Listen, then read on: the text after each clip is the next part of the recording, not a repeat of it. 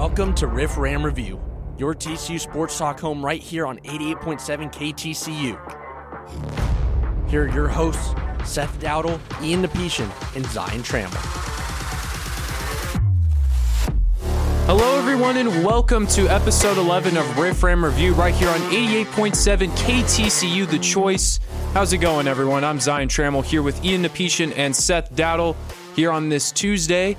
How are you guys doing today? So far, so good. You know, I mean, we had to pivot to doing a show on Tuesday because there is women's basketball tomorrow night on Wednesday. But, I mean, so far doing well. Like I was saying to you guys off the show, just ready for Thanksgiving break. It's coming close, but the last couple days and the last week before, it's the longest period of time until it comes there. So, and then you get Thanksgiving break and then a rapid just jump to Christmas break all of a sudden. So we're kind of almost entering the best part of the fall semester. Yeah. It is.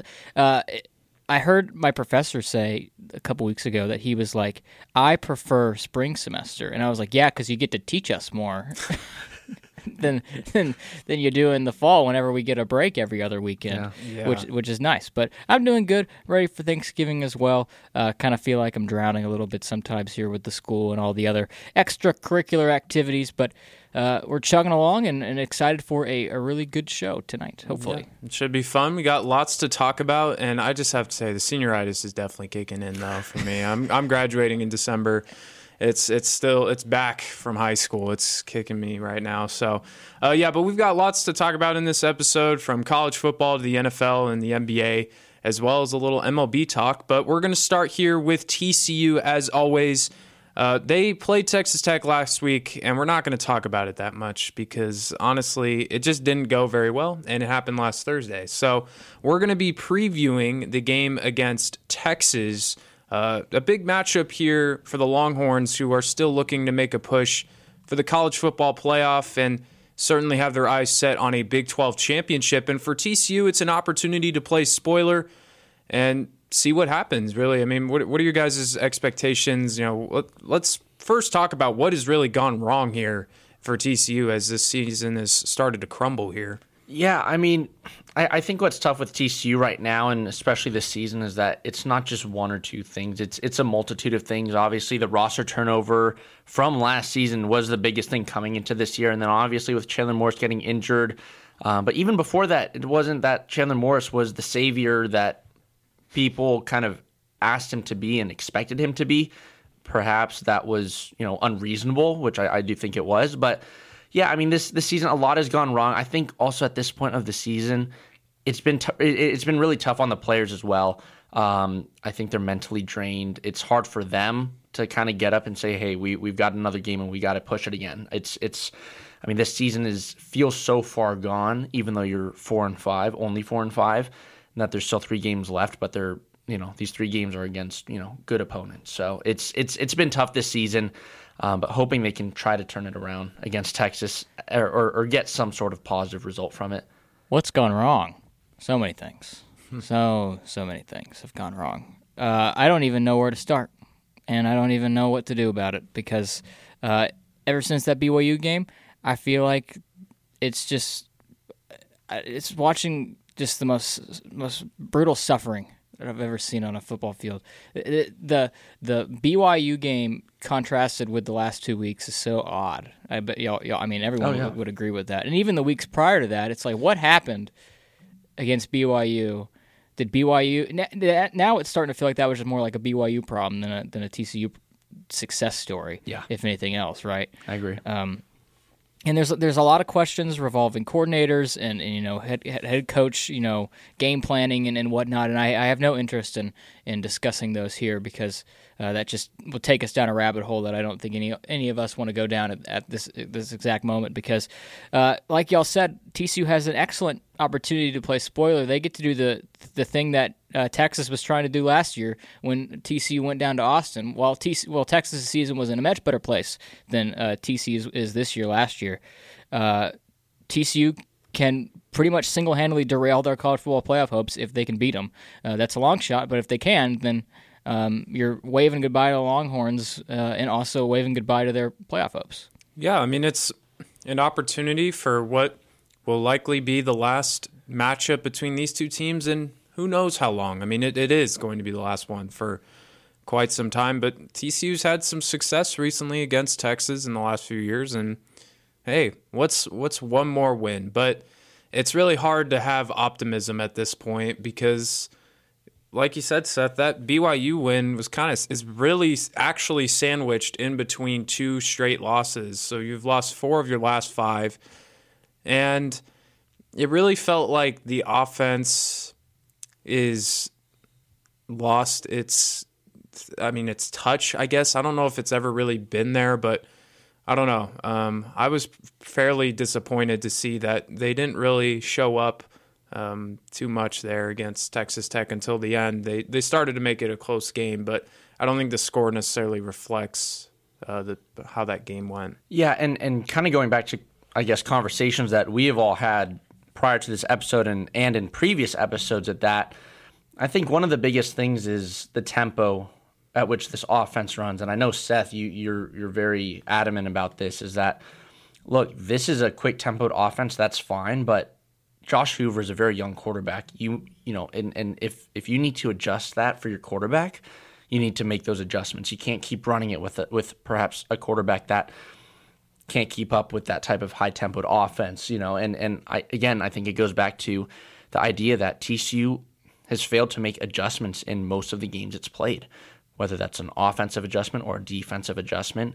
This team doesn't do well when they're down, when they're having to come back, and when they're ahead, it seems like they can stay ahead, unless it's a shootout like we saw against Colorado. But outside of that, this team really fails to make adjustments, and I think it begins with, not even having the best offensive system or the best offensive style paired up with a good enough quarterback. So it's been frustrating all season, and I mean, there's really nothing else to say about that. It's been a frustrating season for the fans, but even more for the players and coaches who do this every day and wake up every day and practice. But again, I think what TCU can try to do in bringing this in going into this game is playing spoilers, right? This is kind of what we saw 2 years ago in 2021 when Baylor came to Amon G. Carter Stadium, right? Chandler Morris started the game. That was one of the best games in recent history for TCU. Why not do it again? I'm not saying that we can't, but it's going to be really tough. They can do it again. You know what, guys? They can do it again. This is the game of the year, the Super Bowl of sorts. Usually, we'll put all our chips on the table for that Baylor game. No. You lose to Baylor this year, it's fine. Just if you can manage a way to send these wet farts from Austin back home with a loss, go ahead and do it. Yeah, I mean, we'll see. I mean, it's sort of a challenge here because this was kind of this part of the schedule where we all looked at the beginning of the season like, man, this is going to be a very challenge. With Kansas State at Lubbock and then Texas, Baylor, and Oklahoma. I just wonder where things are right now in that locker room, knowing that you have 2 matchups against very, very difficult opponents, and then a home game against Baylor, and that's going to be very feisty and a rivalry game. So, yeah, I'm not really sure where we will expect things to go for TCU. What I'm interested to see, though, is the offensive line going up against this Texas front because it's one of the better ones in college football, and it's going to be a lot to handle. So I'm praying for Josh Hoover. Hopefully the offensive line can protect him a little bit. Yeah, I'm really concerned with how the Texas D line is going to affect the TCU offense in both the passing and the rushing game. TCU has a very strong running back in Amani Bailey. Last week it was really tough for him to get going against Texas Tech. But again, it's like, look, if our O-line can't give Hoover the protection he needs to at least get, to drop back in the pocket, have some time and look at his options, then you go to the running game. But if your O-line can't get any push, if you can't win that line of scrimmage, it's going to be a long night down in Austin. Yeah, and also there is the idea of playing 2 quarterbacks with Quinn Ewers and Malik Murphy. I'm curious to see how they, because they are game planning for that. That's what they mentioned today in the press conference. They never seem to game plan well for that. Yep. Yeah, They never do. Every single time it's like, we're game planning for 2 quarterbacks. It's like, well, then you lose. Yep. Yeah. Every single time. I mean, even last year, right, they would win those games, but it'd be like super nail-biting. A lot of the games last year were nail-biting, but it seemed like the ones where there were dual, and we've talked about this multiple times this year, where there was a dual system quarterback or like there was some sort of injury that might prevent the starting quarterback from not playing, but then he ends up playing. They would never perform well, at least at the start. They would usually get their act together because they were a more talented team, but that's not the case this year, right? A lot of young talent, which all of this has been talked out at length this entire season, which I feel like at this point we're all repeating the same points over and over again about how this has just been a stinker and there's just been a lack of adjustments and whatnot. But if there is a week where they're going to get up right for a game, it would feel like it would be this one, and you would kind of. I know you can't predict a game just based on vibes, which I have done multiple times. This has been documented multiple times where I have picked a game just based purely off of vibes. I think if you were going to do that, this would be the week where you would say, hopefully, you would hope that coaching staff and those players know the significance of this and that they would get up. That is something that I'm not going to bet on, though, but given the history of this season. They didn't get up for Colorado. How you don't get up for that, I don't understand, right? It's the first game of the season. You're coming off a national championship appearance, and Dion's coming to town. They didn't get up. You know how you not get up for Kansas State, the team that just beat you in the Big 12 championship? I don't get how you don't get up for that. So there's a lot of cases where you would think that they would have, but they haven't. So maybe they will this week, maybe they won't. We'll have to see. I just hope that they put up a good fight. Well, it is not up to us to see, whether TCU will wake up. They have to do it themselves. So let's talk about it, though. Will TCU wake up? Let's do our score predictions. Seth, you want to start? I do want to start. Okay. I just said I won't pick off vibes. I am. What was it, 30 seconds ago that we just went over this? Yes, it was. But I'm a man of contradictory statements, and this is another one right now. TCU will win the football game. I have been correct 2 out of the last 3 times, maybe even more than that. I think I picked TCU to lose a couple times. We'll see. And they have lost a lot, and I've been correct. But I've picked the last 2 losses, and I almost got the score prediction right last week. I think I picked 35-21. You did. Mm-hmm. All right, I'm the GOAT. This week, TCU, the same score that Max Duggan beat Texas back in 2019 when the Horned Frogs were in those red blood jerseys for the first time. I believe the score was 38-28. Sam Ellinger threw 5 picks in that game. That will not happen in this game, but maybe it will. Who knows? It was 37-27, but what 37-27. Yeah, 37-27. Oh, that's your score? Yeah, 37-27. So, yeah, I mean, fun fact, though, in 2019, I was a Texas fan. So, before switching to TCU, yeah. So I remember that game. I was like, this dude, Max Duggan, man, is killing us. And Traitor over here, Zion. Yeah, I know. He was a traitor like both ways. Like he betrayed TCU, and then he betrayed Texas. Yep. Yeah. And I'm betraying TCU again because I'm picking Texas to win this football game 31-17. It's just going to be a really tough fight. I think Texas is going to be motivated to stay on track and keep their eyes on the college football playoff. And so that defensive line, I think, is going to overwhelm TCU. This is significant because Zion has been the eternal optimist in this building for the entire time, and he's finally jumped off. I know. I've picked TCU the last couple of weeks, hoping I'd be right. Well, he's been wrong over the last 3 picks, so yeah. I'm hoping that's where all this. Did you pick BYU to win? I did pick BYU to win, and so I really hope I'm wrong. I'm trying to be optimistic, but it's tough against this Texas team. So UT 31-17. Still horns down, though. And Horn Froggy up. Yep. Exactly. All right, do you want my score prediction? Yeah, what's your score prediction? All right. I'll make this short and sweet. I hope I'm wrong, but Texas 38-17. Oof. Yeah, I was close to saying 38-24. I don't know, but I'll go Texas 38-17. No explanation from me. Just this has been a tough year. I don't think this is going to be a good game. Yeah, we'll see. It's at Saturday 6:30 on ABC. That's right. Barstool Sports will be there. Put the Frogs in prime time. Everyone wants to see this. Yeah, it's a little not the best timing. Are they going to really send Kirk and Chris down here for? They might. I'm so sorry to them. Where's ESPN Game Day? I'm not sure. It's not here. Yeah, well, it's definitely not here. It could have been if TCU was a little better, but definitely could have been. Let's see where it is. I think it's in Georgia. Georgia and Ohio. Is it Georgia Ohio State? No. Well, who's playing? Ole Miss. Georgia, that's what it is. Sorry, I was like they're playing someone that's number 10, but I don't know why I said Ohio State. Yeah, Kirk Herbstreit's gonna have a long day there. Well, they might.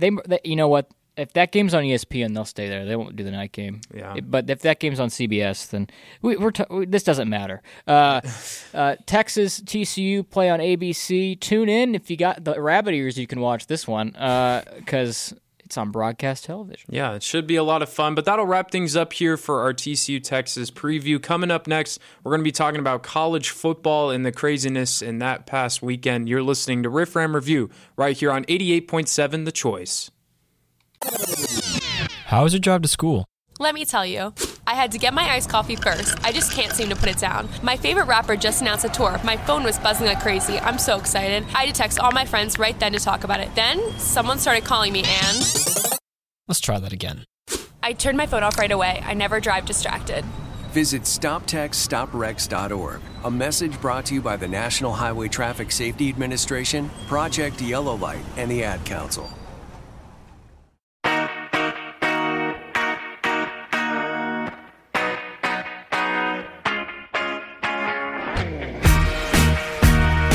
Welcome back, everybody, to Riff Ram Review here on 88.7 The Choice, your choice for college radio. I'm Ian Napishian. I'm joined alongside Zion Trammell and Seth Dowdle. As you can see, again, it is a different setup here tonight, but that is because we had to pivot to doing the show on a Tuesday night. So Seth is not in his normal little dungeon. I'm in a different cave. I'm in a cave now. There you go. Exactly. There's a big old a tower of buttons to my right. Yep. I don't even know how you would describe this.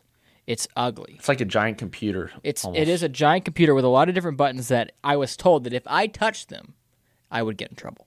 And a Darth Vader poster attached to it. Yes. There is? On the outside. On the other side of it. There is. Wow.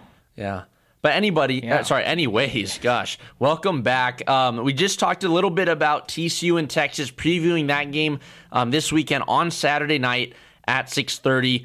But now we're going to go and dive into some of a college football recap of this last weekend. There are some great games on tap, and we're going to start up in Stillwater, Oklahoma, where the Oklahoma State Cowboys beat the Oklahoma Sooners by a score of 27-24. That was a tight one. Cowboys coming back in that fourth quarter to get their seventh win of the season. Both Oklahoma teams are now 7-2. This was a pretty exciting game. Boys, what did you guys think about it? A significant one in multiple different avenues. This was the last time that these two teams will play for the foreseeable future. Very sad. Tears. But Oklahoma State gets the last laugh, even though they've only won like 19 times ever. This will be the one that is remembered. I will remember this one the most. Yeah. Because it's the last one, obviously, and it's significant because this almost completely derails Oklahoma's Big 12 championship hopes. That's what they wanted. It derails their playoff hopes. They're not making the playoff anymore. It's a big deal. They rushed the field. Yeah. And they took the goalposts. It was a valiant effort. It looked like it took like 100 people on top of those goalposts to get those suckers down. And then how they got it out of the stadium, I don't know, but they took it and threw it into a pond. And everyone in Stillwater is probably still beaming right now. Because I know people that go to Oklahoma State. I know people that love Oklahoma. I know how big a deal this rivalry is. And there's a saying, and I'm probably going to get this wrong, but it goes something like Oklahoma, Bedlam can only go one of two ways. Either Oklahoma wins by a little or Oklahoma wins by a lot. That's the saying, or something like that. If you're a Sooner in my family, please correct me. But that did not happen this week. Oklahoma State won by a little. Yeah, and it almost doesn't matter how much Oklahoma's dominated that series because the team with the last laugh always matters more. And certainly an exciting win for Oklahoma State, for a team that looked so bad in the beginning of the season. They lost 33-7 to South Alabama, and then they followed it up with a loss to Iowa State. And we were wondering, like, wow, what a disappointing season this is going to be for Oklahoma State. And they have turned it on a dime.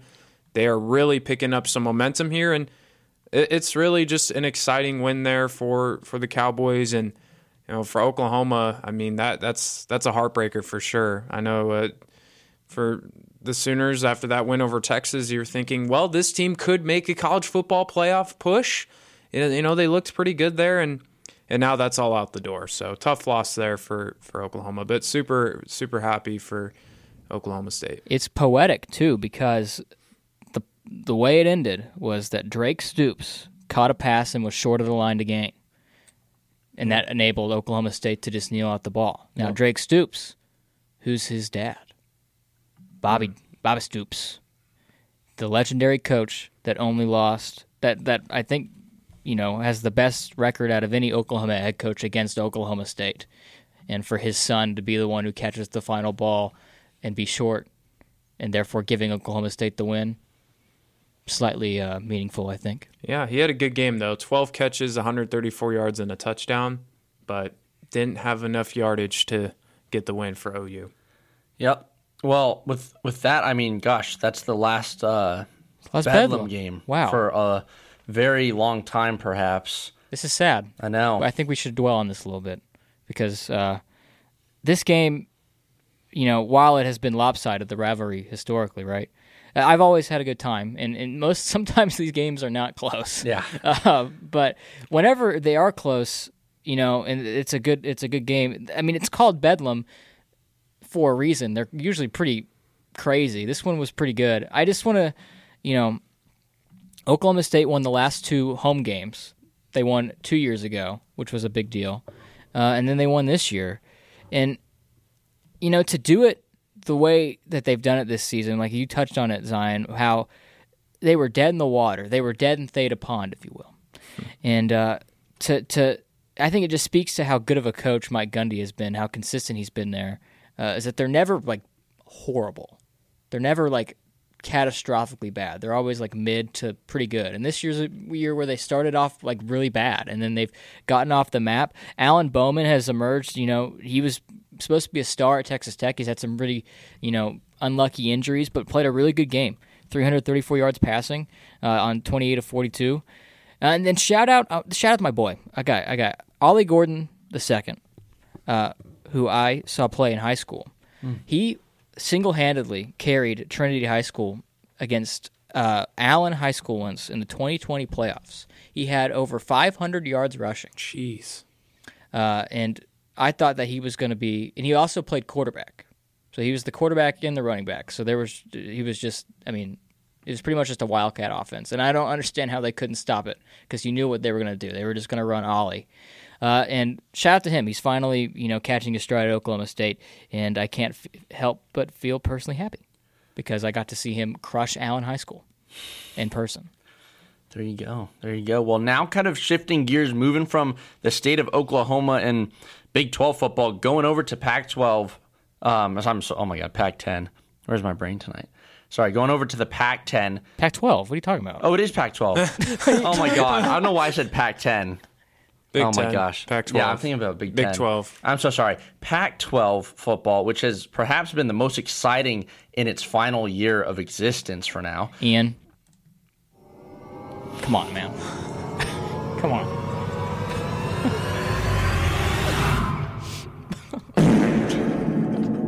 What you doing in that brain, man? What are you doing, man? What's going on, man? God, that was perfect. Is that what just happened in your brain right It then? was, yeah, dude. I was literally playing a game of tennis with like names in my head going back and forth. I literally couldn't get it out of my brain. My gosh. That's probably Zion's favorite sound effect I've ever played. It's incredible. Yeah. It's incredible, man. Gosh, I have elementary school humor. Potty humor's the best, though. Oh, man. This is probably the only show that we could have played that on because it's not live. Because it's not a live show, exactly. It's beautiful. Yep. Beautiful thing. Anyway, USC and Washington played. I could have played that sound effect for Alex Grinch's defense, if you know what I'm saying. Yes. The Washington Huskies took care of the USC Trojans 52-42, ultimately ending Caleb Williams and USC's hopes for a Pac-12 championship game. We saw the videos and images at the end of that. Obviously, that's tough for Caleb Williams, but us at TCU, we don't really feel bad for him too much.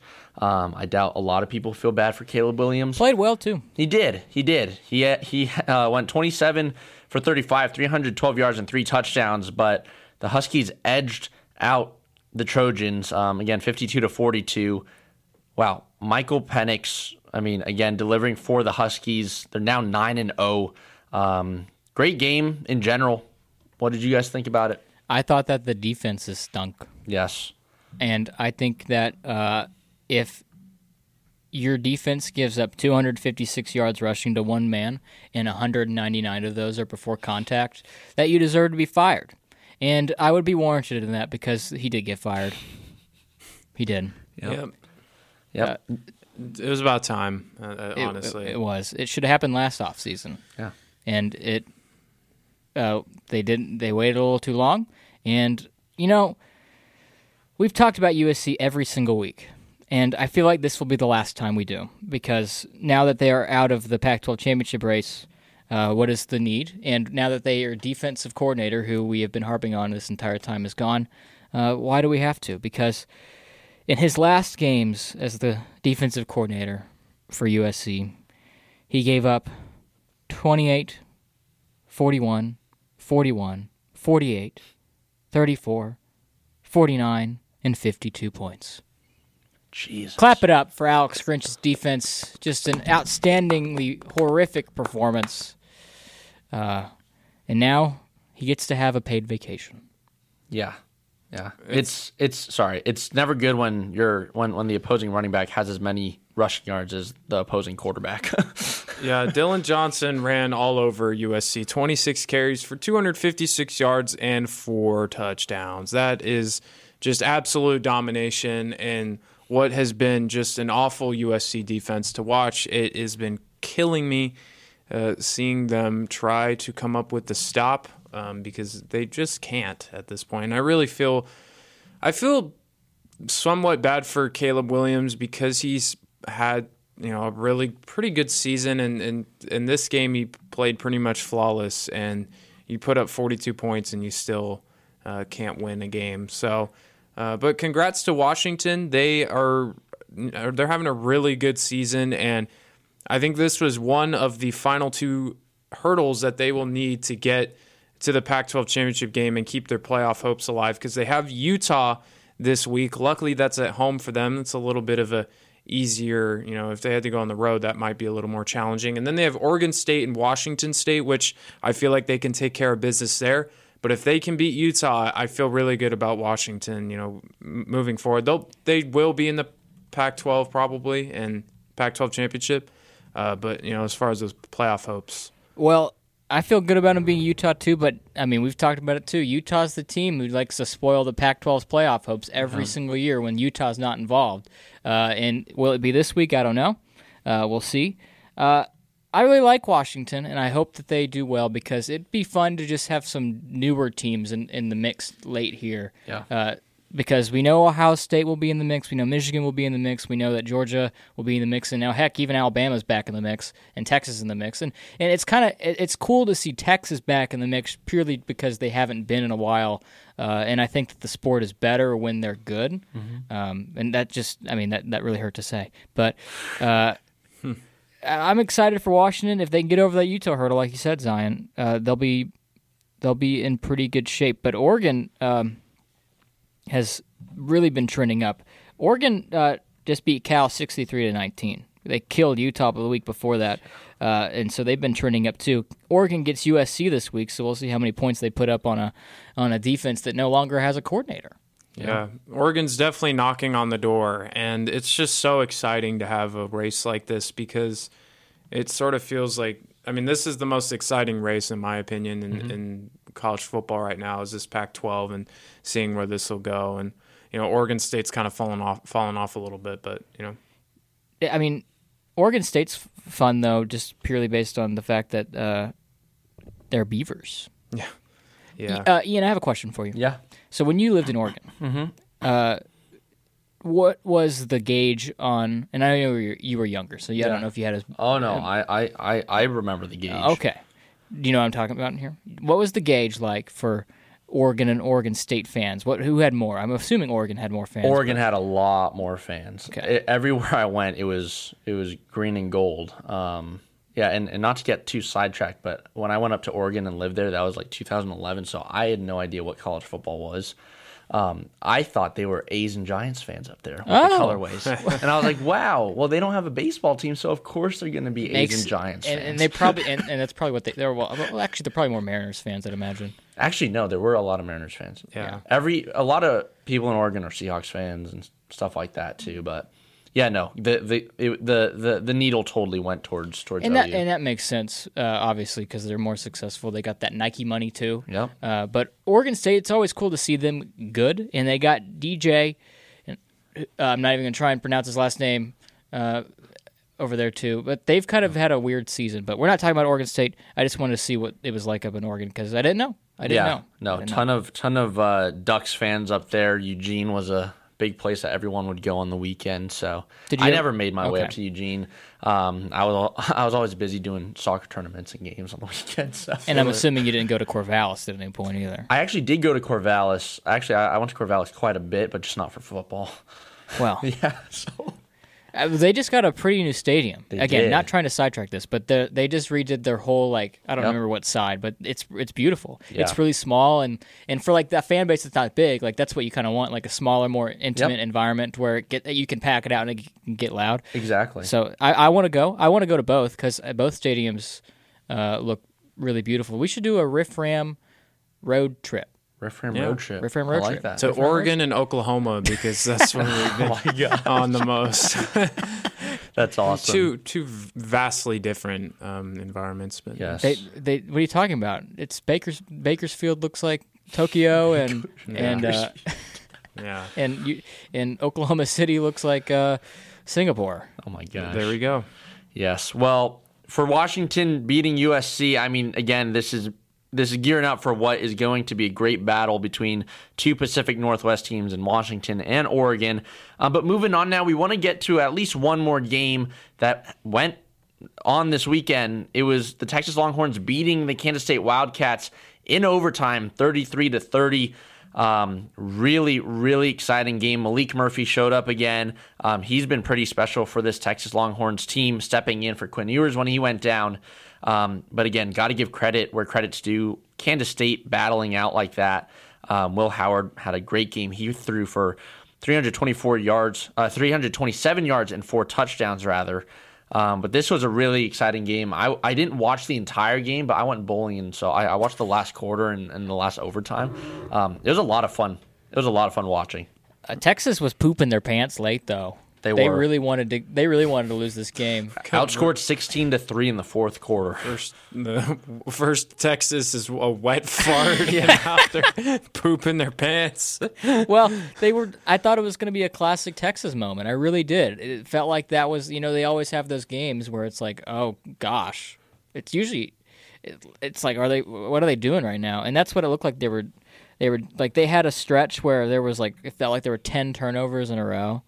And just giving it back to Kansas State because Kansas State was dead. Like they did not have any juice, and then all of a sudden in that fourth quarter, it was starting in that late in that third and then going into that fourth when they tied it up. But yeah, this game was nuts. Kansas State had a game-tying field goal at the 6-yard line.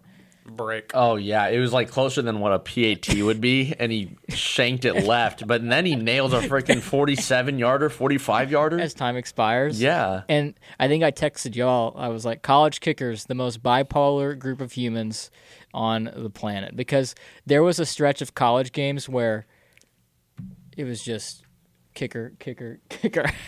We had a special guest here this year. The host of Blast Beats. Yes. I hope that Mike go. caught that. I hope that the mic caught that. DJ Destruction, everybody. Yeah, Yes. he was sneaking in, and I saw that y'all were laughing, and I was like, "What are y'all laughing at?" And I turned around, and he's just trying to sneaky get through here. What was I saying? I'm not sure. The game-winning field goal, dude shanked it from 6 yards out. Oh yeah, whatever. Yeah, Well, college kickers, Yeah. bipolar people. So Texas went up 27-7, and from that point forward, Kansas State scored a touchdown. Texas fumble, touchdown, fumble, touchdown. Kansas State tied at 27. A field goal, then a missed field goal by Kansas State, punt. And it's just unbelievable back and forth, and it just, Texas almost crumbled there. And then in overtime, I'm the king of the go for two if you're the inferior opponent in overtime, man. I disagreed with this one, mostly because Kansas State's defense was playing fine. Like Texas had no juice in the second half, and that was just me at that point. I'm usually the guy, especially in the Pac-12 shootouts that we've had, especially against USC, pinning on their defense. But in that scenario, especially because they were at the 4. If they were at like the 2, sure, right? But they were at the 4, and also the play call was bad. It was a bad play call. I agree. Yeah, but contextually there, it just didn't make much sense because your defense just forced a 3 and out. Yeah. Like they got 0 yards. Yep. And they were like Malik Murphy, for how good he played in the game, was really struggling in the second half, and they just didn't have anything. So kick it, go to second overtime, play your cards, and that was kind of the consistency. Usually, on the internet, there's a lot of those aggressive folks that are like me that are. But I thought that one was a bit more mixed, just based on the context.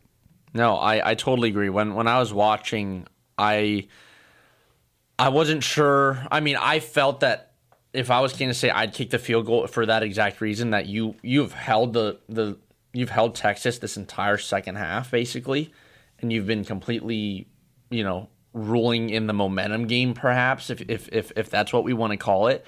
But yeah, that's the thing. 4 yards out to go for the win. That's a long 4 yards, especially at the end of a game. My thing was kind of like, just kick it, take it. You have the upper hand right now, or so it seems. And either way, if you give up a touchdown, it's not going to be over because you still have another shot at it too. But again, if they were at like the 1 or the 2, I would understand. I would actually support them going for it in that instance. But they were at the 4, and you're not running a 2-point conversion play at that point. You're running something completely different. And what they decided to run was Will Howard runs backwards 10 yards, and the Shadur Sanders play is what I like to call that one. But it didn't work, and Texas got the win. And when it looked like they were dead and they weren't going to make the playoff, they reared back alive, which is not something that we've seen Texas do a lot. Exactly. The last couple of years, and that to me shows progress. It does. It definitely shows progress. But anyways, that will be it for our college football segment. Talking a little bit about Big 12 with Oklahoma State and Oklahoma, Kansas State and Texas, and then also we went over some Washington and USC action over in the Pac-12. Yes, the Pac-12. But yeah, that will wrap it up for our college football segment. Up next, we've got some NFL talk. Josh Dobbs, is he a Minnesota legend now after that game? I think he might be. We've got that coming up in our next segment. So stick here. You're listening to Riff Ram Review on 88.7 The Choice. I'm a pretty great multitasker. I can wash dishes and do laundry. I can roller skate while walking my dog. I can even order lunch while doing my homework. But I can't use my phone while driving. A distracted driver is one of the leading causes of death in the United States. So when it comes to driving, please, don't be a multitasker. Don't drive distracted. A message brought to you by the National Highway Traffic Safety Administration, Project Yellow Light, and the Ad Council.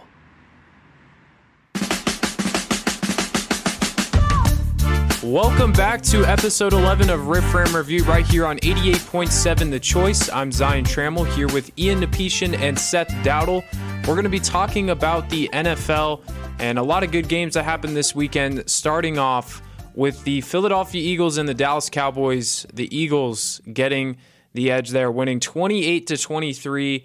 The Cowboys had an opportunity there at the end to win this game, but as the Cowboys usually do, they just collapse in these last-second drives. They just have some madness going on. They got bailed out by some penalties, and then you get a delay of game, and it just went to poop for the Cowboys as they lost. A lot of number 2 references tonight. Another one. Yeah. Yeah, you thought when they got to the 6-yard line with 27 seconds left that they might got to have a good shot at this, and then chaos ensued. But that's what typically happens. Yeah. This game was good though. It was a good game. It's a good game. Yeah, no, it was a very good game. I got to be honest. I mean, Dak Prescott looked really, really good. He looked very comfortable in the pocket, very comfortable moving out of the pocket. I feel like I haven't really seen him move that fluidly for a while. He was really getting out of that pocket pretty well. I thought it was a really good game. I got to be honest. That was probably one of the worst defensive drives to end a game I've ever seen from the Eagles. That was horrid. Yeah. That was a horrid last drive. 40-yard penalty on pass interference, roughing the passer on Dak after a 10-yard gain. They just gifted the Cowboys excellent field position, and the Cowboys couldn't capitalize. Well, yeah, I mean, the Cowboys didn't earn the opportunity to get to the 6-yard line, so I guess it all kind of played out in the end. But it kind of reminded me, there was this game in Dak's rookie year against the Steelers. It's one of the more infamous Cowboy football games where the Steelers scored with basically no time left on the clock, and the Cowboys could have won with a field goal, but they ended up getting into field goal range and then scoring the game-winning touchdown on back-to-back-to-back face mask calls by the Steelers. Mm-hmm. Oh boy! Yep, I remember that game. And then it was on Jason Witten, and then Ezekiel Elliott ran it up the gut for a touchdown. Cole Beasley had a face mask call on him too. It was crazy. It was like, what are they doing? And one of them was like where the play had stopped, but then the Steeler guy just came in and just grabbed the face mask, and it's like, okay, yeah, it was a wild game here. And that back then between the Cowboys and the Steelers. And this one was crazy too. I have to say though, the Cowboys, I thought they played better than I expected them to. Of course, Dak had a really good game, and this game pretty much came down to inches there with Luke Schoonmaker, being short at the goal line by mere inches, and then Dak stepping out of bounds on that 2-point conversion. Yes. But I liked what I saw from the offense. CeeDee Lamb continues to his monster season. It's his best season of his career. He had 11 catches for 191 yards. I liked what I saw from Jake Ferguson, finding himself open in that zone, in that Philly zone. And Dak actually missed him a couple times down the middle on a critical 4th down. He threw it to Jalen Tolbert, but I think Ferguson was pretty wide open. But Dak and Ferguson seem to have that seam route connection down. And I was impressed with the offense. I didn't expect them to win this game. The run defense struggled a little bit, but, it is what it is. I mean, I'm still on that high about the Rangers, so, nothing could hurt me. Yeah, it's this loss kind of, the Rangers winning kind of softened the blow a little bit for me. But it was a good game, and that's what makes usually after a Cowboys-Eagles loss, that's kind of heartbreaking. It's like, God darn it, dang it, that game sucked. But I could view this game for what it was. Yeah, there's certainly things to like about this Cowboys game, and now the schedule kind of lightens up here for Dallas, where they play the Giants, then they go to Carolina, and then they play Washington. So things get a little bit easier for the Cowboys here, and things get very challenging for Philly. They have a bye week, but then, I don't know the order, but I believe they play the Chiefs. Dolphins. I think it might be Buffalo. They play I know they play Miami. Chiefs, Bills, Niners, Cowboys. Yeah, Chiefs, Bills. Seahawks. That is a That's gauntlet. A tough stretch. So while the division might be out of reach, it's certainly not impossible given this schedule for Philly. I expect them to maybe drop 1 or 2 there. Yeah, but even then, I'm giving the Eagles the benefit of the doubt until whenever, because they've they've beaten everybody, and they've proven that. It's really easy when you only got to get 9 yards on through the first 3 plays on offense, and then you can because that last one's a given. The brotherly shove or the tush push. Yeah, it's really effective for the Eagles, and it worked plenty for Dallas. One thing I did want to mention, though, is it's a little disappointing, of course, but not surprising that the Dallas Cowboys didn't make any acquisitions at the trade deadline. And it felt like where this team could have used some help, they didn't get any. And it's super frustrating because the front office said, well, we made those moves in the offseason.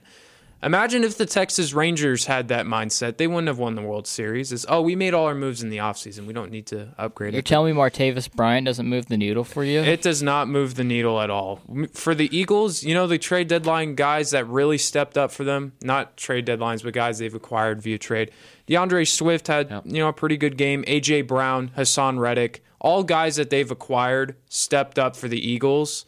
It's just that's the gap that the Eagles will have over Dallas, is that they are willing to go out and make moves where the Cowboys, they made some moves in the offseason, but they just stand there. Howie Roseman runs circles around the Jones family. Yeah, they do. And it's a little disappointing to see, but again, not surprising. With these Dallas Cowboys, again, they will play the Giants next week. Let's talk about the Minnesota Vikings. Yes. They beat the Falcons 31-28. When things looked bleak for Minnesota, when Kirk Cousins tore his Achilles, in comes their hero and their savior, Joshua Dobbs, who got acquired on Tuesday and had a few days to learn the playbook. They probably just ran some pretty simple plays, this kind of universal language that everyone knows in the NFL. And he threw for 158 yards and 2 touchdowns. What a game. Didn't even start. Jaron Hall started and went out with a concussion, and they were like, crap, we got to bring the guy who only knows how to throw a slant route. I don't know if that's true, but they probably just gave him the Madden playbook, and they said, learn the Madden plays, and you'll be good. But he was fantastic. It was really funny because he was like, I don't even know these guys' names, and it felt like that he did know him. And Ian, I know this might hurt a little bit, but it kind of was reminiscent of that Baker Mayfield game last year. Oh my God. Yeah. No, it totally was. It totally was. I mean, with Josh Dobbs, I think that's crazy, right? I mean, this is his 3rd team this season. He started off with the Titans, and he's with the Cardinals for some time, and then obviously now with the Vikings. But just like you guys said, he was only in the Minnesota camp for a matter of days. And now, again, he didn't go into the game expecting to start. Even if he was expected to start, if he got the win, that would be huge. But he went into this game as the guy on the bench to start, right, with Jaron Hall in there. But I mean, I'm really happy for him because he's been in the league for a while, and he's been this, he's been that like traditional backup guy, and kind of just, hey, we'll toss you in here just to kind of fill up some time until we get our main guys back. But I mean, he's taken the opportunities afforded to him this season in particular, and he's ran with it. I mean, the stat line wasn't anything amazing, but it didn't have to be, as long as you got the win. And I think for the Vikings too, they started 0-3. Now you're 5-4, right? So what? Right? Is that correct? Vikings started 0-3, right? Yeah. Yeah. So then you go 5-1 in the next 6 weeks. And one of those wins is after your quarterback of the last 6 years towards Achilles. So I'm very happy for Josh Dobbs. I think what's cool too is that we're starting to see really how smart this guy is. I mean, things about him studying aerospace engineering. He finished college in 3 or 3.5 years, majoring in aerospace engineering. So I mean, this guy he's a very smart individual. And I'm sure it's translating to his ability to pick up, some things in terms of just. Well, he's had everywhere he's gone. He's had to pick up a playbook fast, like in Tennessee last year, and then in Arizona this year, and then in Minnesota, he's had to do it in like 10 minutes.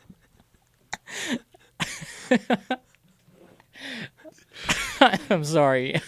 Seth, this is your fault. I'm well aware. Just sent a Josh. I heard you guys Dobbs. laughing as I was finishing up my sentence. I was like, what are they laughing at? I'm shaking my head at Seth because he sent a stupid meme about our run Josh sheet. Dobbs. He put a massive meme of Josh Dobbs on our run sheet. I put 2 of them, actually. Yeah. Yes. On our run, trying to go over our points, and I just see you just lost to Josh Dobbs. Oh my gosh! Such an easy guy to root for, though. Really, I mean, it's a really incredible story, and the touchdown pass to Brandon Powell to win the game. Trying to bring some life, some energy to the Josh Dobbs talk. We had it. We definitely had some, but oh my gosh! It seems to derail. I think we should move on to the next game. CJ Stroud, baby. Wow! Yes, what a game! Yes, what a game for the Houston Texans and for CJ Stroud, who is just come into a league of his own. It's incredible that a rookie quarterback could throw for 470 yards, 5 touchdowns to guys like Noah Brown, Dalton Schultz, and Tank Dell. It's unbelievable. They're good. They're okay receivers, but that's pretty incredible what C.J. Stroud did. Single-handedly willing them to a victory over Tampa Bay. And there was some late-game heroics for Baker Mayfield, too, but just there's too much time. Too much time for CJ. Yeah, what a game. Set the rookie passing yard in a game record. Yep. Single game rookie passing yard record. He phrased that a lot better than I did. I said those same words but in a whole lot of different of an order. But really impressive for C.J. Stroud. I'm going to be completely honest. I thought that Bryce Young was the better out of the two coming out of college. But as we all know, that is not, and that certainly could change as we go along through their careers. But right now, C.J. Stroud looks like a grizzled veteran out there and is just really, really impressive. And he's carrying me to fantasy wins. So I really appreciate that as well. Yeah, no, I mean, Stroud had one heck of a game, and I mean, this was the thing is that this would have been a great game on a personal note, even if they lost. It would have shown a lot about his character, even if they had lost. But he obviously helped the Texans get the win. But I mean, he's having a great season, and again, Zion, you mentioned it.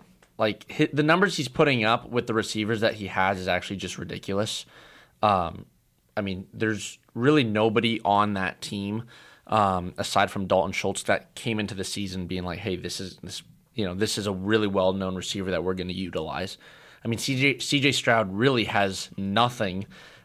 He could very easily say, this is going to be a real tough first season because I don't have any options. But I mean, he's kind of put on the big boy pants and dealt with it. And I mean, just for a stat comparison, I'm not saying I'm not trying to read too much into it, but just comparing stats briefly to Patrick Mahomes this season. I was caught off guard when I saw this. I saw this on Instagram, but C.J. Stroud has thrown for 2,270 yards. Mahomes has thrown for 2,442. The touchdown to interception ratio for Stroud is 14-1, 14 touchdowns to 1 pick. Mahomes is 17 touchdowns to 8 picks. Wow. And the overall QB rating is 102.9 for Stroud, as opposed to 96.7 for Mahomes. I just think it's a really interesting comparison for obviously two very different quarterbacks, obviously in very two different points in their careers. But the fact that he's putting up these numbers with such a, I guess, depleted team, and the fact that it's in his rookie season and that they're as good as Mahomes right now. I mean, it's really, really impressive what this young man is doing. And I mean, I wasn't the biggest CJ Stroud fan going into this season. I mean, the thing is, I wasn't big into college football, so I didn't really know much about him. But I mean, congrats to him. He had a huge day with 5 touchdowns.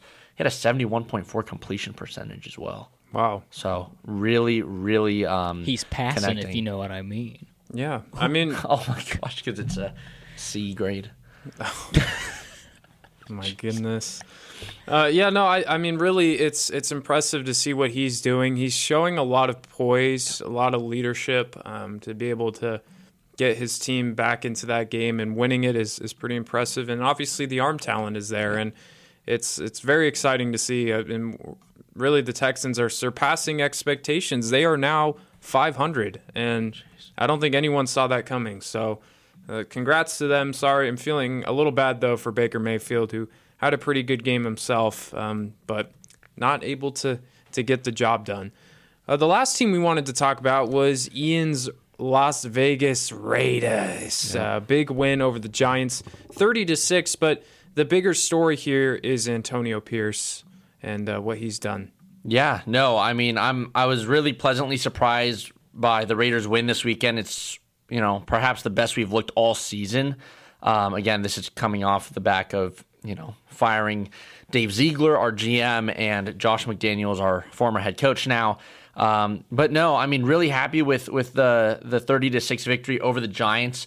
What's good is that it was the type of win that I think all Raiders fans needed. But at the same time, we can't get too excited.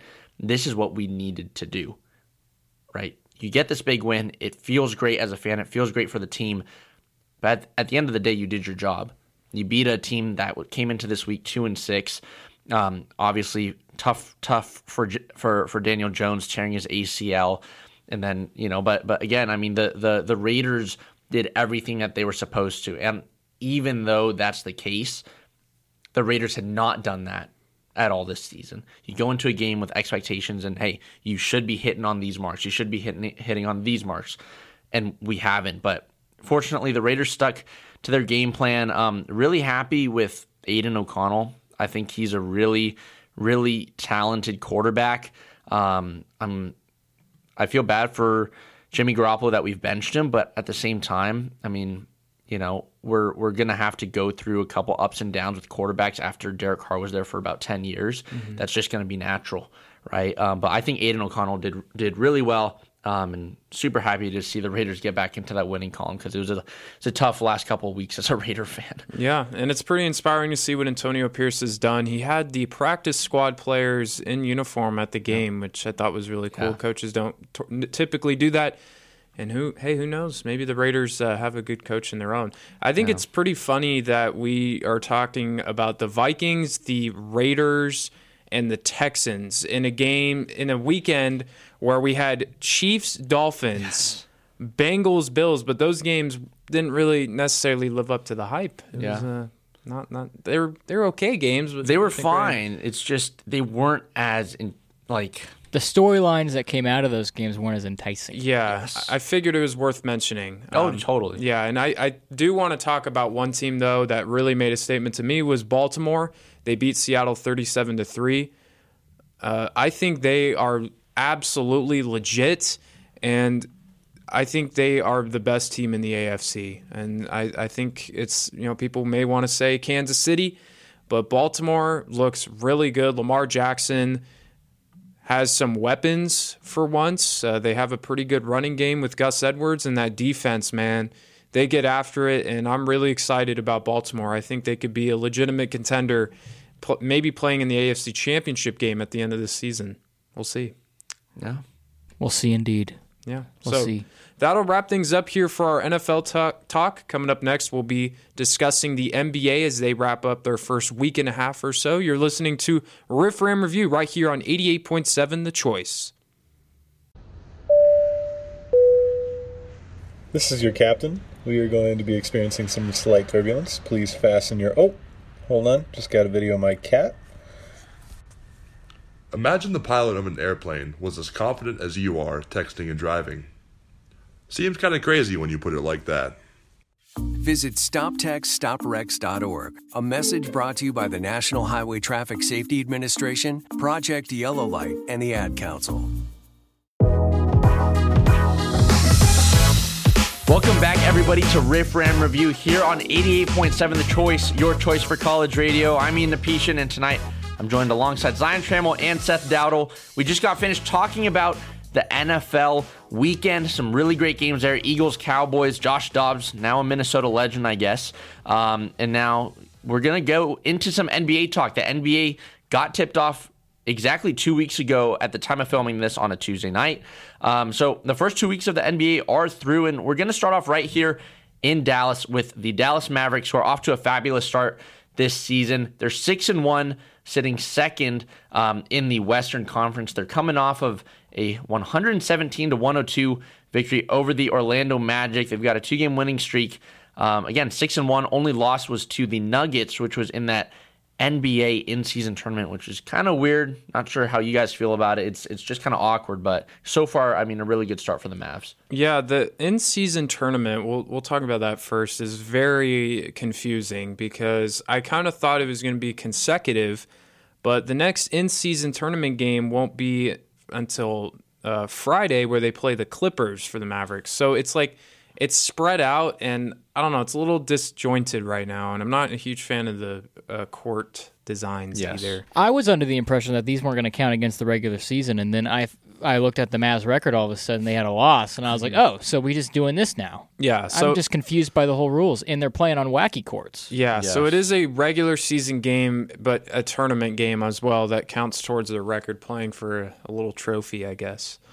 And they thought they could make it different by putting him on a wacky-dacky Disney World court. Very colorful courts. The Bulls one, I need to talk to the people who designed the Bulls one. Yeah, there's definitely some ugly ones, but no, yeah, the Mavericks have gotten off to a really fantastic start. I think they've surpassed my expectations for sure, and that last night's win against the Magic is, it's like, oh, well, people might just say, oh, well, it's Orlando. Well, they've played a lot better this season, and that's coming off a back-to-back where they were at home, they hit the road, and there's kind of a different mindset this year. Luka Doncic and Kyrie Irving both played in that game.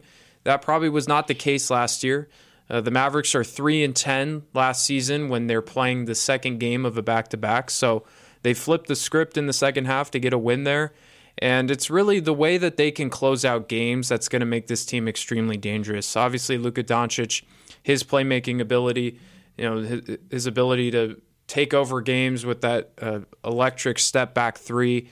And for Kyrie Irving to play off-ball is pretty impressive. That the fact that he's hit a lot of big time threes where it's just catch and shoot and he's left wide open, and that's not someone you want to leave wide open.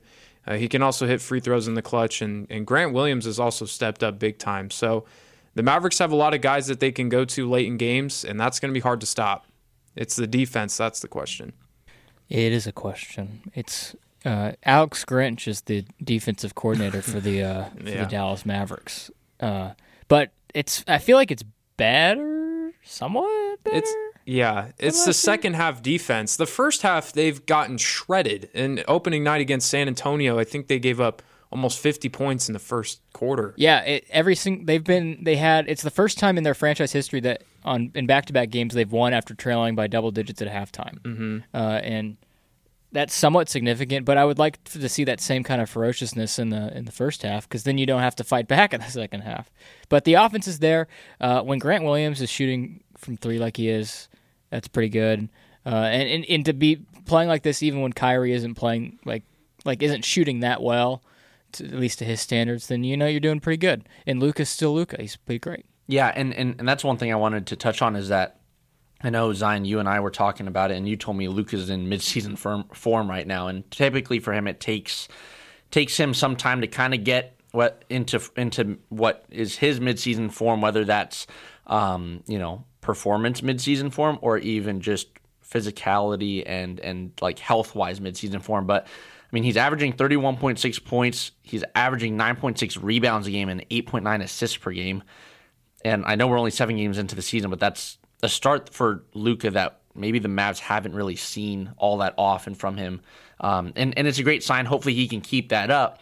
And for other guys, hopefully, if there is a slow start, Luka keeps that up, kind of pulls his weight, and then the other guys come on later on. But I mean, he's gotten off to a flying start. Yeah, it's unbelievable that I get to watch him on a nightly basis. I'm very fortunate. His ability to create space for himself is unbelievable, because it's coming too. That's the scary thing, is a step back three is coming. Obviously the defender knows that, and he's still able to create space. It's just, can he knock down those 3-pointers consistently and force them to play a little tighter on the perimeter, because they would rather have Luka drive because he's not as great of a 3-point shooter. But if he's knocking it down, oh man, it's scary. And he just creates so much havoc.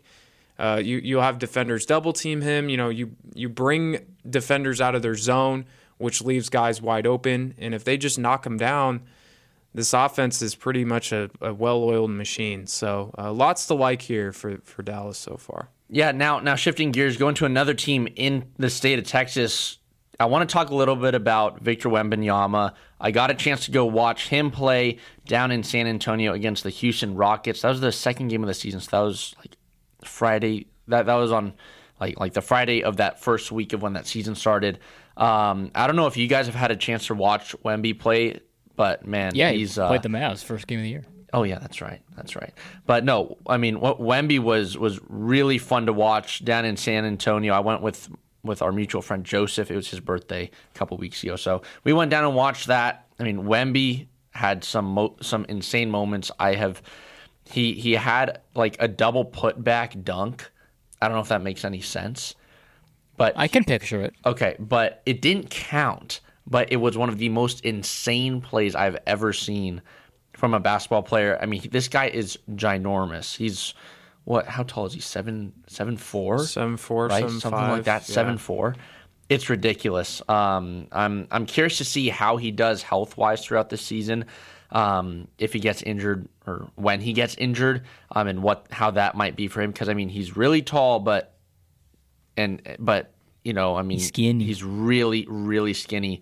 So I mean, I don't want him to get injured, but I just wanted to bring him up. I thought Wembanyama's. I mean, so far he's had a really solid start to the season. He's gotten off to slow starts in the games, but then he tends to heat up in the third and fourth quarter, which is good for him. And again, I mean, this guy's 19 years old. He's a year to 2 years younger than all of us, which is pretty ridiculous. It's insane. Yeah, the Spurs aren't even really, they're not running the offense through him.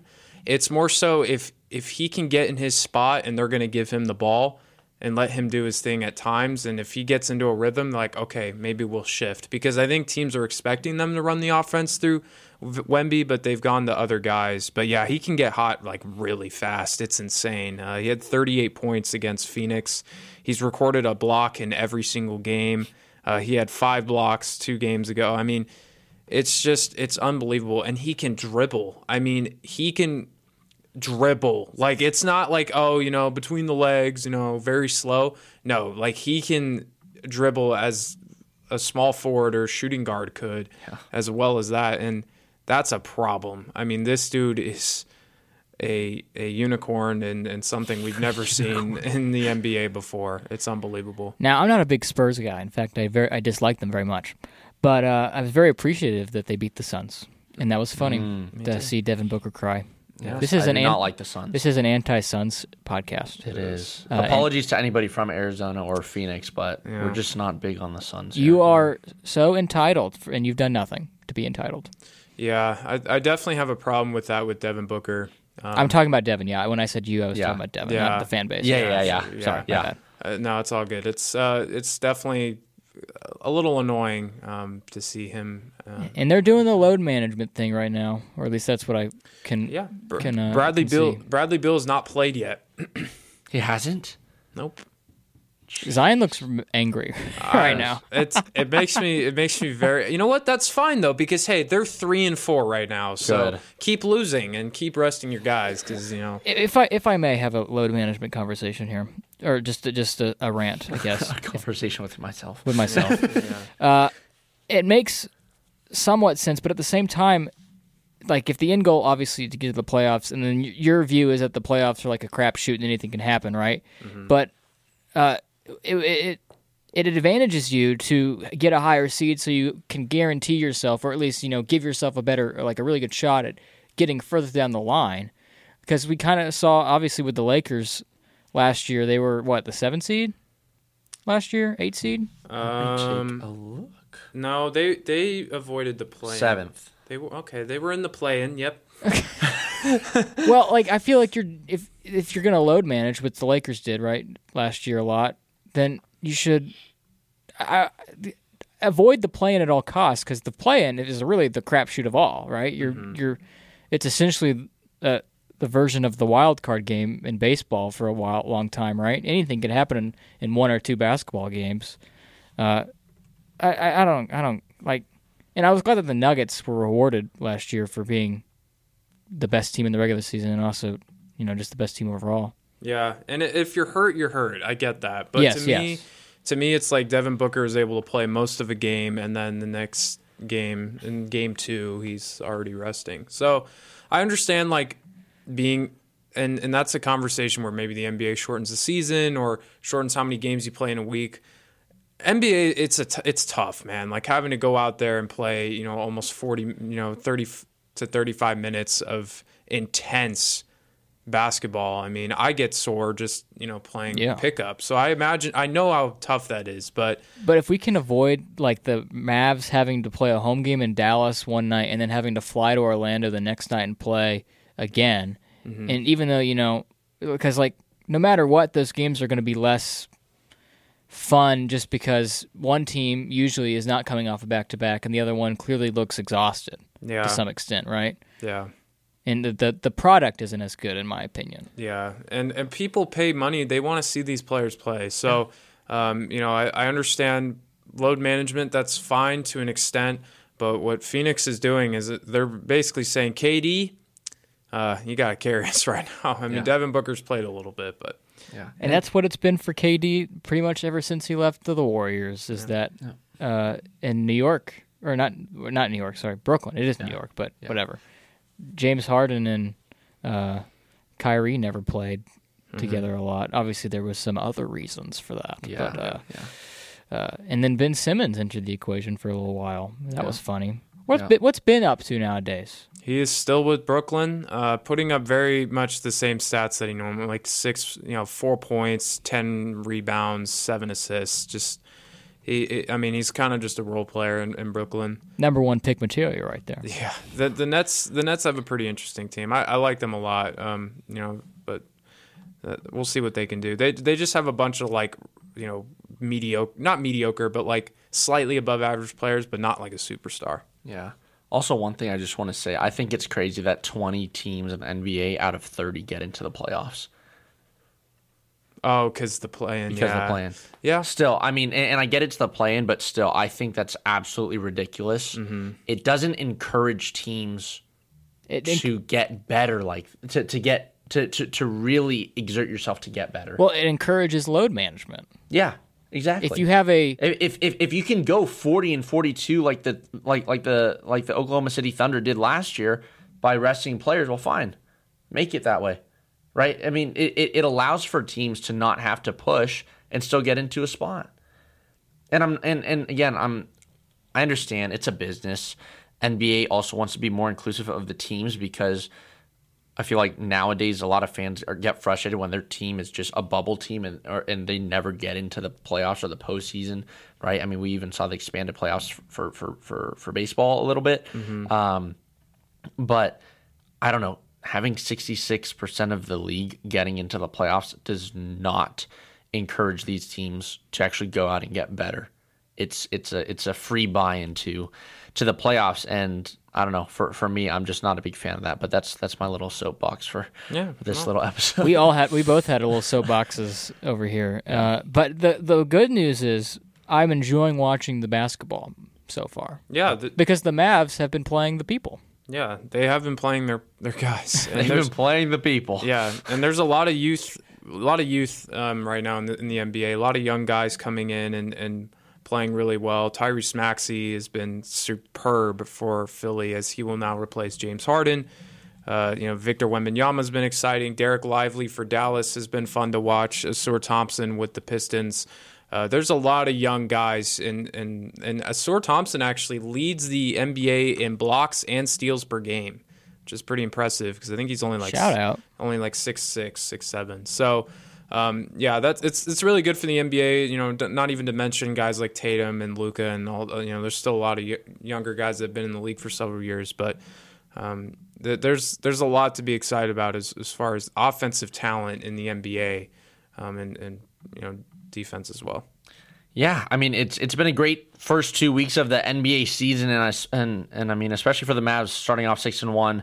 I'm hoping that they will continue on this track for the rest of the season. But that will bring us to the end of the NBA segment that we've got here on the show. But up next, we've got some baseball. We're going to go talk about some of the end of the season awards and also wrap up what was a very, very special season for the Texas Rangers. And Seth and Zion will have some stories for you all. So when we come back, we will be talking about some MLB baseball here on Riff Ram Review here on 88.7 The Choice, your choice for college radio. Adopt US Kids presents What to Expect When You're Expecting a Teenager. Learning the Lingo. GOAT, G-O-A-T, acronym, stands for Greatest of All Time. As in, spaghetti sandwiches for dinner? They're my fave. Dad, you're the GOAT. You don't have to speak teen to be a perfect parent. Thousands of teens in foster care will love you just the same. Visit adoptuskids.org. Brought to you by the U.S. Department of Health and Human Services, Adopt U.S. Kids, and the Ad Council.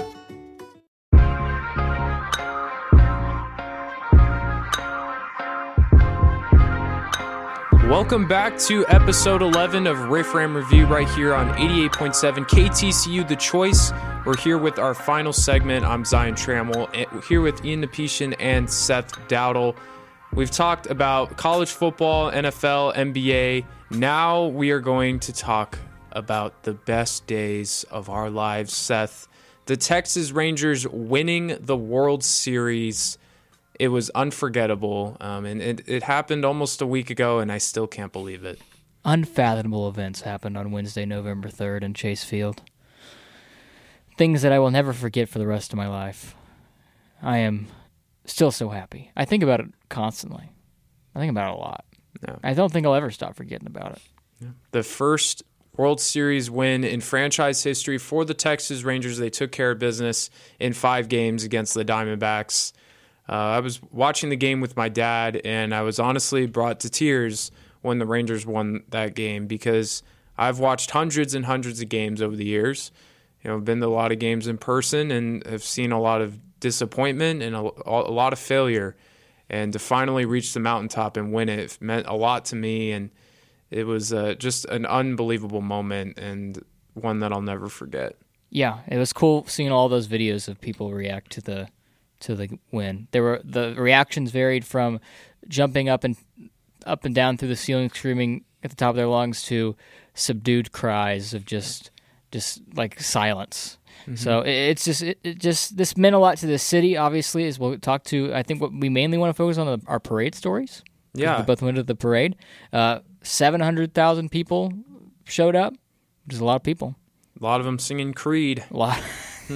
A lot of people singing Creed. I think the winner of this whole saga is Creed because they won big time. They announced a reunion tour. That's insane.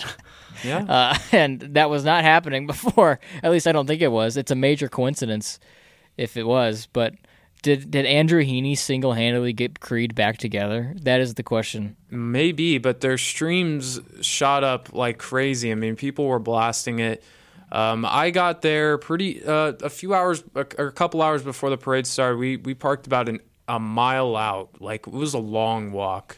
I had to walk. I walked and I parked in the Progressive Insurance parking lot. I was not allowed to park there, but everyone else was. Yeah. So I just followed the crowd. That's exactly what we did. Is not in the Progressive Insurance, but just like following people wherever they parked.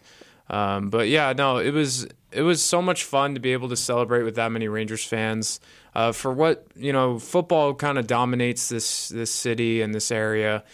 For people to talk about baseball for once, and baseball is big here, but football is king, and the Cowboys and whatnot, and to hear people talking about the Rangers and their excitement and their joy was so much fun, and to get to share that moment with all those Rangers fans was really cool. It was a good time. I barely saw any of the parade. If you were watching on TV, you saw more than my short little body did because I cannot. They should allow me to be at the front because. I can't see over that many people. I did see, I saw 5 players that I can remember. I saw Brad Miller. I saw Travis Jankowski. I saw Robbie Grossman. I saw Austin Hedges, Austin Hedges was the one I really wanted to see. Mm-hmm. And I was disappointed by Austin because Nathaniel Lowe one-upped him by winning the award of drunkest Ranger by chugging a beer and then taking his shirt off. I think my favorite moment that I saw was a kid jumped over the railing and ran to go get an autograph from Corey Seager. Mm-hmm. And that was me. Literally me. Because that's a little... I'm glad that security didn't go and tackle him and just let him have the moment. Mm-hmm. Yeah, it's harmless. Yeah, because that was cool. What else happened during the parade that was funny? That guy... Did you see that guy that climbed on top of the Yes, on the light pole. The light pole? Yeah. So it was crazy. We were across from the Cowboys Stadium. We were on AT&T Way, and people were climbing up trees. Some guy had a perfect view from his apartment. Like, are you kidding? That's an incredible view to be able to do. You gotta be joking. Yeah, I was like, can I go over there? Like, can I go inside your house right now? I know you. I also went to Texas Live afterwards and waited an hour for 2 slices of Pudge's Pizza. Yep, that's right. I did. And these guys were literally, one guy said, I will give you $100 if you buy me a slice of pizza. And I was like, well, where's the money, man? And he never showed it to me. So I was like, all right, no, not happening. And these people, I got several offers. People were like, I'll buy you, your pizza if you just get me one.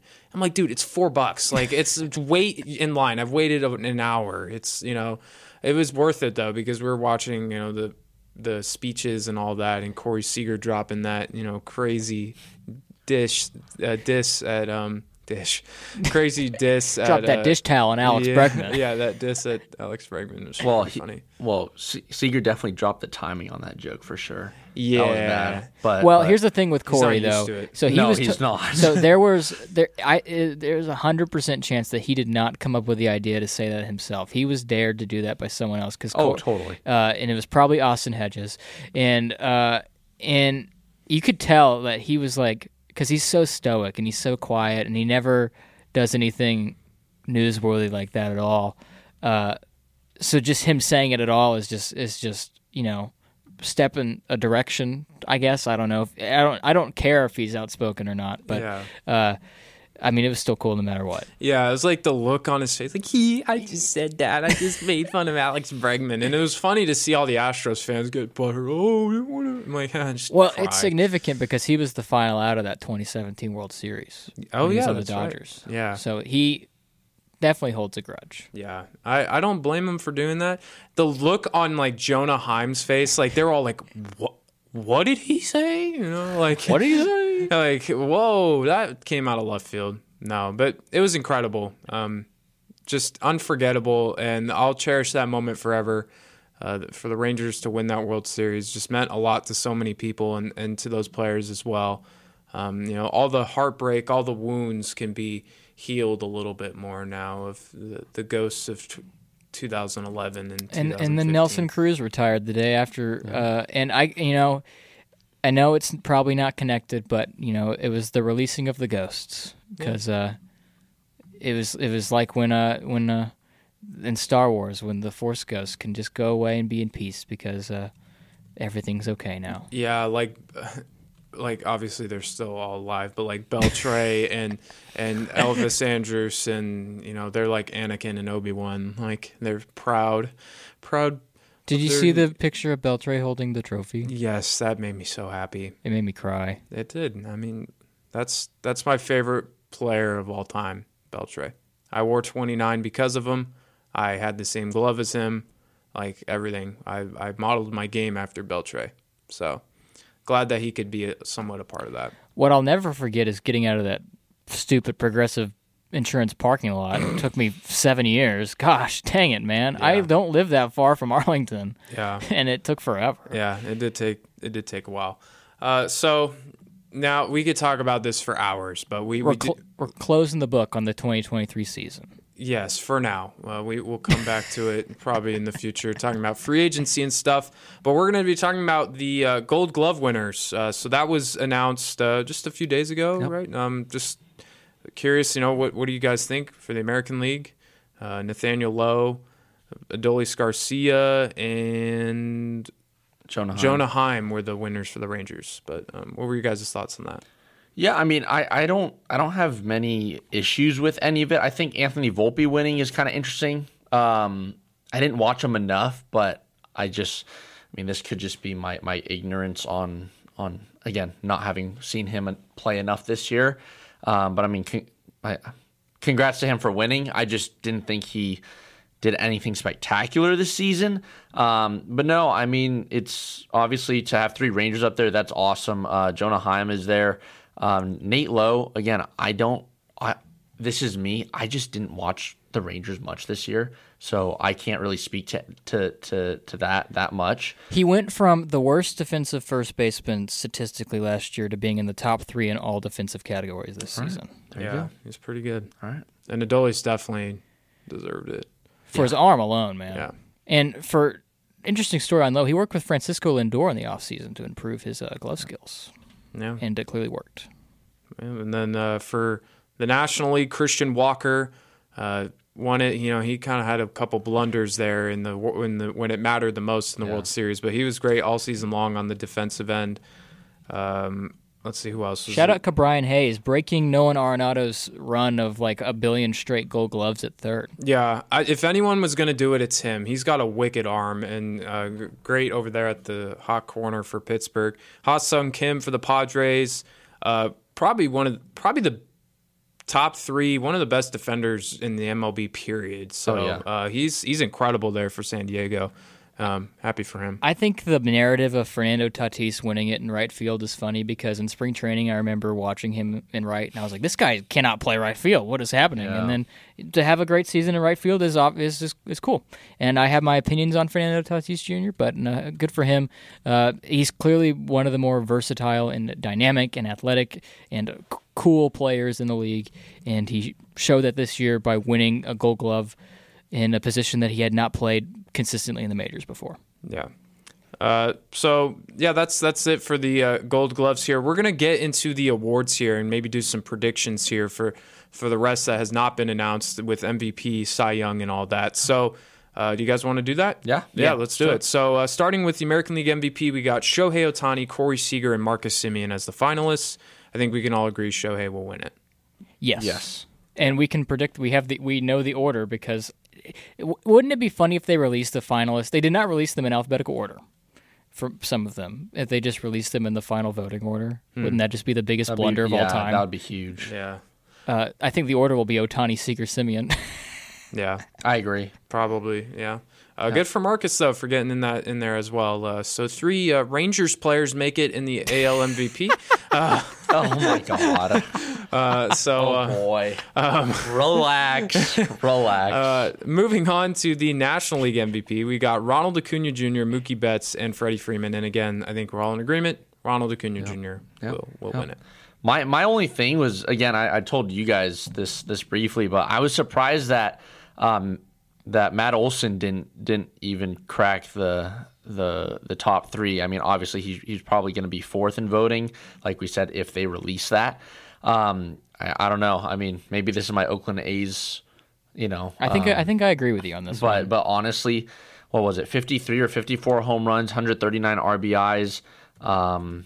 Batting average was 283. Hitting 283 with 54 home runs. Yeah, led the league in homers, RBIs, and led the National League in slugging percentage. Yeah. So I mean, he wasn't going to win the award to begin with, but I was just kind of surprised that he wasn't even in the top 3.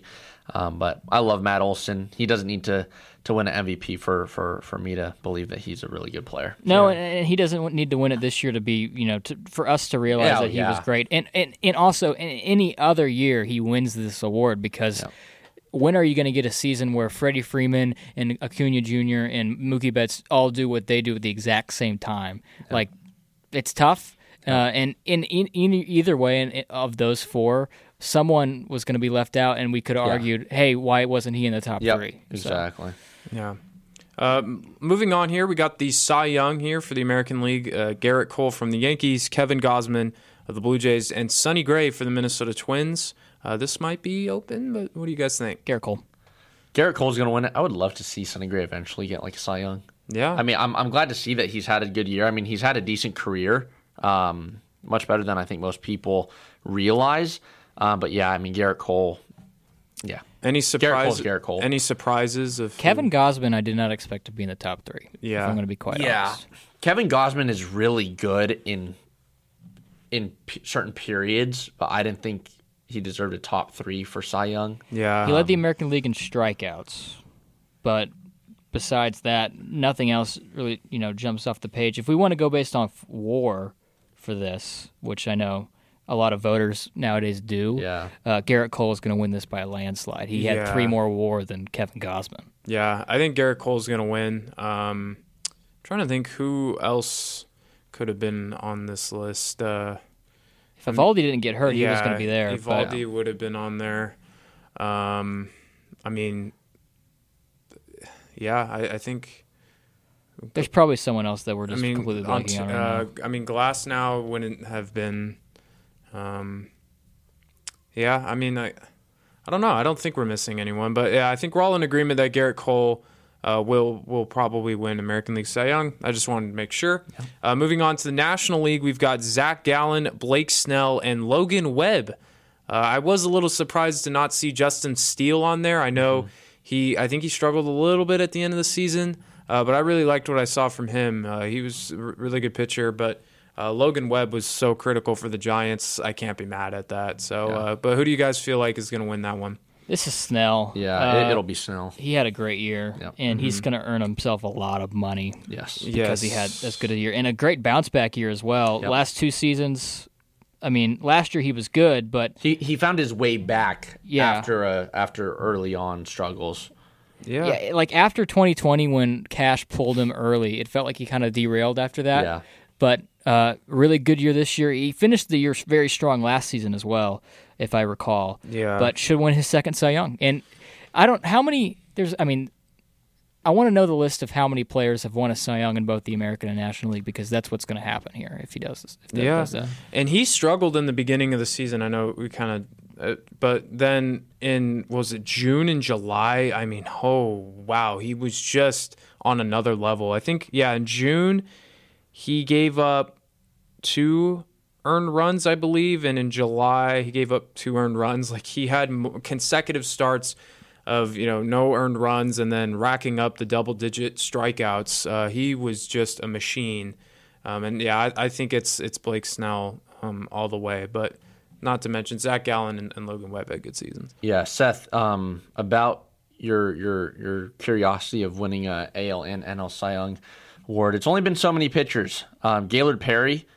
Yes. AL and NL. Pedro Martinez, Randy Johnson, Roger Clemens, Roy Halladay, and Max Scherzer. So, I mean, should Blake Snell win National League MVP, he is joining some very, very, very good talent. That's an exclusive list. Yes. It's very exclusive. Let's move on. We got Rookie of the Year and Manager of the Year. Rookie of the Year. Yeah, so Rookie of the Year. Controversial Rookie of the Year. Very controversial that Josh Young was not on the American League Rookie of the Year. We have Gunnar Henderson, who I feel like is going to probably take this, right? I agree. Yeah. Yep. Who are the other 2? We got Casas. Tanner Beebe and Tristan Casas. Sorry, I didn't mention them, but yeah. I feel like Gunnar Henderson. I'm mad that I have to mention them because Josh Young should have been on there. He would have been he only missed like a month. Yeah. It wasn't like it was 4 months. Yeah. It's just 1 month. Yeah. And then National League, we got Corbin Carroll, James Outman, and Kodai Senga. I think Corbin Carroll's got it. Man, I'm just realizing there's no controversy. There's no controversy at all. There isn't. And we might be surprised maybe by I just don't see any other way that you could vote on these. Yeah. Corbin Carroll was unbelievable for the Diamondbacks. I do want to give a shout out, and Seth, you might already know where I'm going. But James Outman went to my high school. I never saw him at my high school. I wasn't there at the same time. But shout out to James Outman, class of 2015, Sarah High School in San Mateo. So he was a Padre for 4 years. So that's crazy. So yeah, congrats to James Outman for a very successful rookie season with the Dodgers. He started out really strong, and he was making a case for himself, but he kind of tailed off. Outman, only a .248 hitter this year. Yeah. Well, Sarah High School is right, Sarah? Yep, Sarah High School. Producing insane athletes, Tom Brady, Barry Bonds, and James Outman. Lynn Swan. And Ian Nepetian, and great podcasters as well. Yes, great podcasters as well. That's unbelievable. Lynn Swan went there as well. I mean, your alumni can stack up better than anyone at TCU for sure. I mean, good Lord. I have Willie Calhoun and that Ranger legend. So, bro, I just my most famous alum at my school is a nondescript. No one even knows who it is except for me because he was my friend. Who is it? Jaden Rye, professional disc golfer, my guy. Dude, no way. I'm just kidding. Also David Bakhtiari. Oh my gosh, man! Gee, wow, that's crazy. Yeah. Sarah's football is dude. one What's of the best. reunion high school reunions like? Yeah, I know. You gotta pull up. I know. I gotta go. No, Tom Brady never came back to Sarah when I was there in those 4 years, but I think he made it to one Super Bowl or two. I think it was one Super Bowl within those 4 years, and so I forgot who it was, either NBC or Fox or something like that. They came and did a big feature. Like everyone knew when they were here for to do some Super Bowl promo. Mm-hmm. But it's cool. I mean, his parents, Tom Brady Sr. and his wife, still live in the same house when Tom Brady went to went to West Air. It's literally 2 streets over from the school, so I think that's kind of neat. So that is pretty cool. Yeah. Do we want to just do Manager of the Year as well? Quickly? Yeah. I feel like there can be controversy in Manager of the Year. So American League, we got Bruce Bochy, Kevin Cash, and Brandon Hyde. As much as I want to pick Bochy, I think Brandon Hyde's probably going to win it because Baltimore just had an insane regular season. And it's, just recall, these were all voted on before the postseason starts. Yes. So none of what happened in the playoffs is factored into these things. These Managers of the Year, Executive of the Year, whatever, are usually awards given to the whoever was the manager of the team who had the lowest expectations coming into the season that exceeded them the most. Yep. And that is Brandon Hyde and the Orioles. Yeah. What do you think? You agree, Ian? Oh yeah, I agree, and I agree in the sense that I think if you take into account what happened in the postseason, the award would go to Bochy. But yeah, I mean, what Brandon Hyde did with the Orioles, I mean, it was a complete turnaround. It was. They won 80-something games last year. Yeah, and then now they're at 102. 101. 101. And then the year before that, if you really want to... Manager of the Year, you could also view as a multi-year sort of process. Yeah. And certainly Brandon Hyde has been through this rebuild. Yeah. And credit to the Orioles for keeping up. It's very easy to, you have a manager and they stink, and then... or the team stinks, and then you fire him, and then you have to restart that whole process again. But they stuck with him. He kind of learned on the job, and he's been good. And even though they didn't have a good postseason, certainly steps in the right direction. They'll win Rookie of the Year too. So well, ultimately Baltimore just ran into a brick wall with the red hot Texas Rangers. They've got a very talented team. They will be back. Super excited to see what Baltimore does. But finally, for National League Manager of the Year, we got Craig Counsell, Seth's guy with the Brewers, who just joined the Chicago Cubs and replaced David Ross on the spot there. Pretty intense. If he wins Manager of the Year. It'd be pretty funny. With the Brewers. Wouldn't be the first time that's happened in the NBA. Dwayne Casey got fired by the Raptors and won Coach of the Year. Yeah, so that's pretty... I think it would be hilarious because Brewers fans wouldn't be happy at all. No. Would Cubs fans be happy? No, they'd be mad. They wouldn't They'd care. be like, hey, at least we're getting you. They wouldn't care.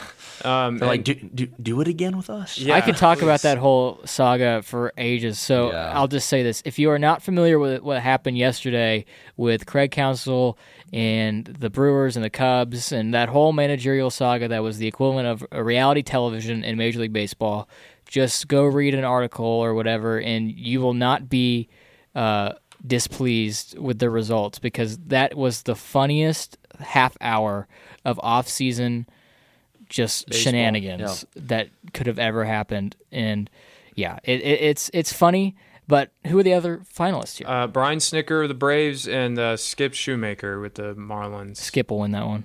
Yeah. Because again, it's the scenario of who had the lowest expectations coming in and then who exceeded them. And the Marlins made the playoffs. Yep. So and again, along those same lines, I mean, what Brian Snitker has done with the Braves over the last couple of seasons, I mean, it's been nothing but amazing. And same with Counsell too. He's exactly. Not, yeah. And I could see perhaps Counsell even winning. more with Counsell because of that it was much more of a rebuild for them. Well, yeah, and you don't get a lot of resources in Milwaukee. No. You look at that roster and you're like, they're certainly playing up. Yep. I mean, Mark Canha would have been their second highest paid position player going into next season had they not traded him before they they had to pick up his team option. So if that tells you anything about how cheap Milwaukee is. Yeah. Mark Canha, baby. Mark Canha, indeed. Canha can. Yep. Yeah. He can.